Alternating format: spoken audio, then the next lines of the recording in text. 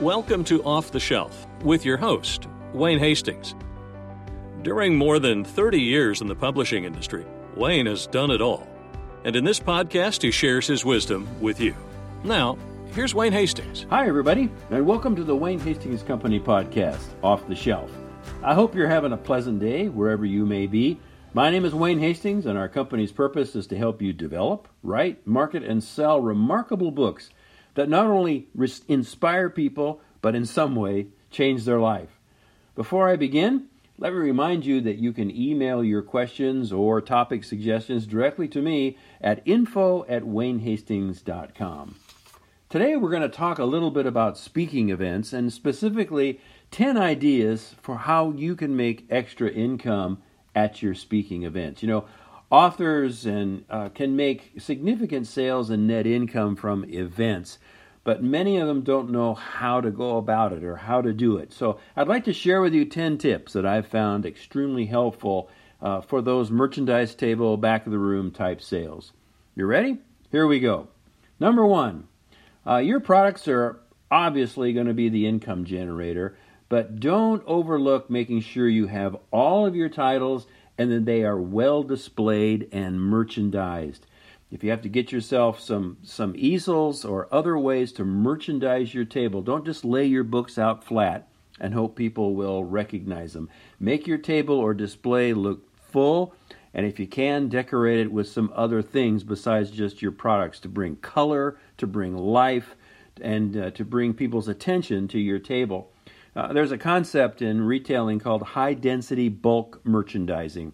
It's a concept used very, very well by a restaurant chain called Cracker Barrel to make people aware of their products and to invite them into their displays.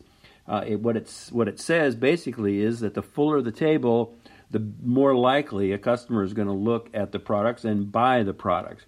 So I'd encourage you, bring everything you can, make your table look full. If the event gives you a larger table than the products that you have available, ask them for a smaller table. Do whatever you can do to make your table look attractive, full, and beautiful, and people will flock to it, I guarantee you. Number two, it could be kind of interesting if you would create a special edition of a couple of your products, but especially your latest release.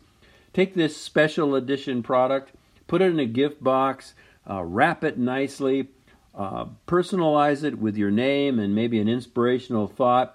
You can almost double the selling price without much investment. You'll make it look beautiful, you'll make it giftable, and you'll give the customer something different to purchase, something they might like to have and give away. But it's a great way for you to make extra margin on your table is to create a special limited edition. Third, create at least one new product a year as well as revise or update your older products. People like to see fresh product. People like to see new things. So whatever you can do to always bring something new to your table, whether it's an update or a brand new release, will help your product sales. Here's another one.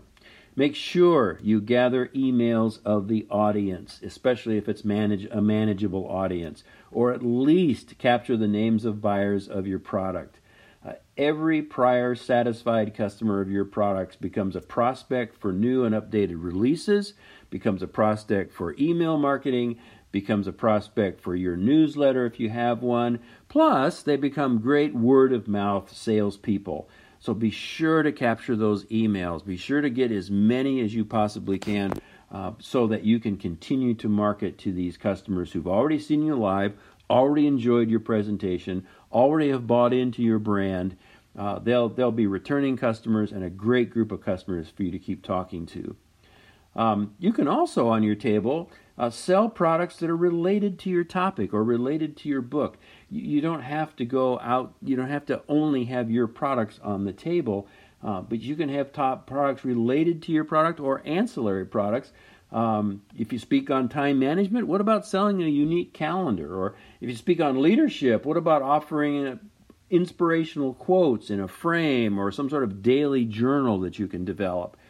These kinds of products enhance your products and give you the opportunity to sell bundles so that you're not only just selling a book by itself, you're selling a bundle of products together, which again will make you more margin and make you more successful in the back room. I think we're up to point number 6. Here it is. Many books lend themselves to journals or workbooks.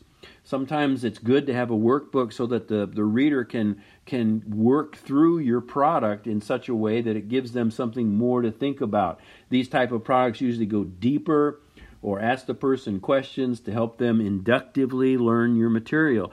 So think about creating some workbooks or some sort of journal that would go along with your products, especially the nonfiction works. All right, number 7, something that's very important is the audio and videos of your current and other talks. Yes, I know, we live in the age of iTunes. We live in the age of digital downloads. However, I find that people like physical copies when they've heard someone live.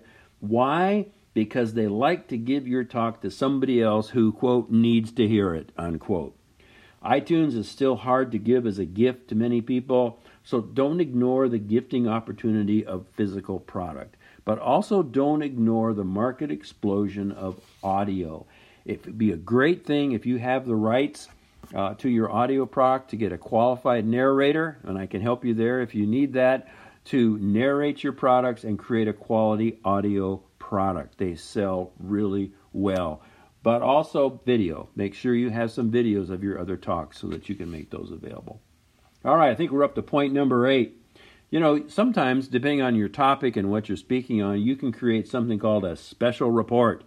And you can make that a nice giveaway to gather even more email addresses and make people aware of other topics that you might speak or write on so they might get invited to another venue or another place where someone else is. These are freebies, they're bonuses, but they're inexpensive ways to spread your brand, gather names, and perhaps get more speaking opportunities in that area. Number 9, take some of your best quotes and put them on cards or have a printer make up a small quote book for you that's spiral bound. It's an inexpensive way to keep your brand in front of people and yet another ancillary product. So you're cherry picking between your quotes and maybe quotes of people you've referenced in your books. So you have something, again, another product that you can sell and make available to people. Now, and also these would have references to your other books in them. So if they see a quote they like, they could see another book and perhaps buy that either after the event or during the event. Last one, get some help. You're going to want to ask your speaking venue if there's a volunteer, or you want to bring a companion along with you to handle the financial end of your merchandise table. You want to free yourself up to talk to your customers. You want to free yourself up to answer questions. You want to free yourself up to personalize your books when they buy them. You want to make yourself available to your audience. So ask your venue if you have a volunteer, and I'm assuming that you have Square or some other sort of credit card processing within your collection of things that you take to an event. So make sure you have a volunteer to run that or take a companion with you. Okay, that's my 10. But let me give you a couple of warnings before we close this thing off. First of all, do not offer your products as part of your speaker's fee. I would highly encourage you to run your own store, make your own margin, and let the selling time be a rich time of engaging with your readers, as I said about the volunteer. But don't put product sales as part of your speaking fee. That just never seems to work out. Also, be careful to allow filming or recording of your event. It's best for you to record it yourself professionally and retain those distribution rights. You want to be in the driver's seat of your content and your event's output.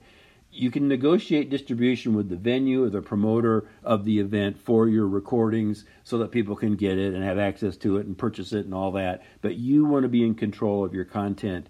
So you, please, make sure that you're in charge of that and that you do not allow the venue to film or record you and then sell it on their own. Hey, these are great 10 points to do something that all of us need to do in the back of the room. We need to make sales in the back of the room. It spreads our brand. It gives us some extra margin besides our speaking fee, and it gives an opportunity for us to engage with customers. What I'd love is for you to let me know if you found other ways to generate revenue when you speak. I'd love to hear them. And again, you can email me at info@waynehastings.com, and we can talk about those ideas. And as always, thank you for listening. It's really my hope that these podcasts help you be a successful author. For more information about my company, some free downloads, some blog posts, you can visit my website, WayneHastings.com, and you can always email me directly at info@WayneHastings.com with your questions or even to suggest a topic. Thanks again for listening. Until next time. You've just finished listening to another great episode of Off the Shelf with Wayne Hastings. If you've enjoyed this episode, please be sure to subscribe to the podcast. We'd also be grateful for a review. If you'd like to suggest a topic, email info@WayneHastings.com. Thanks for listening to Off the Shelf with Wayne Hastings.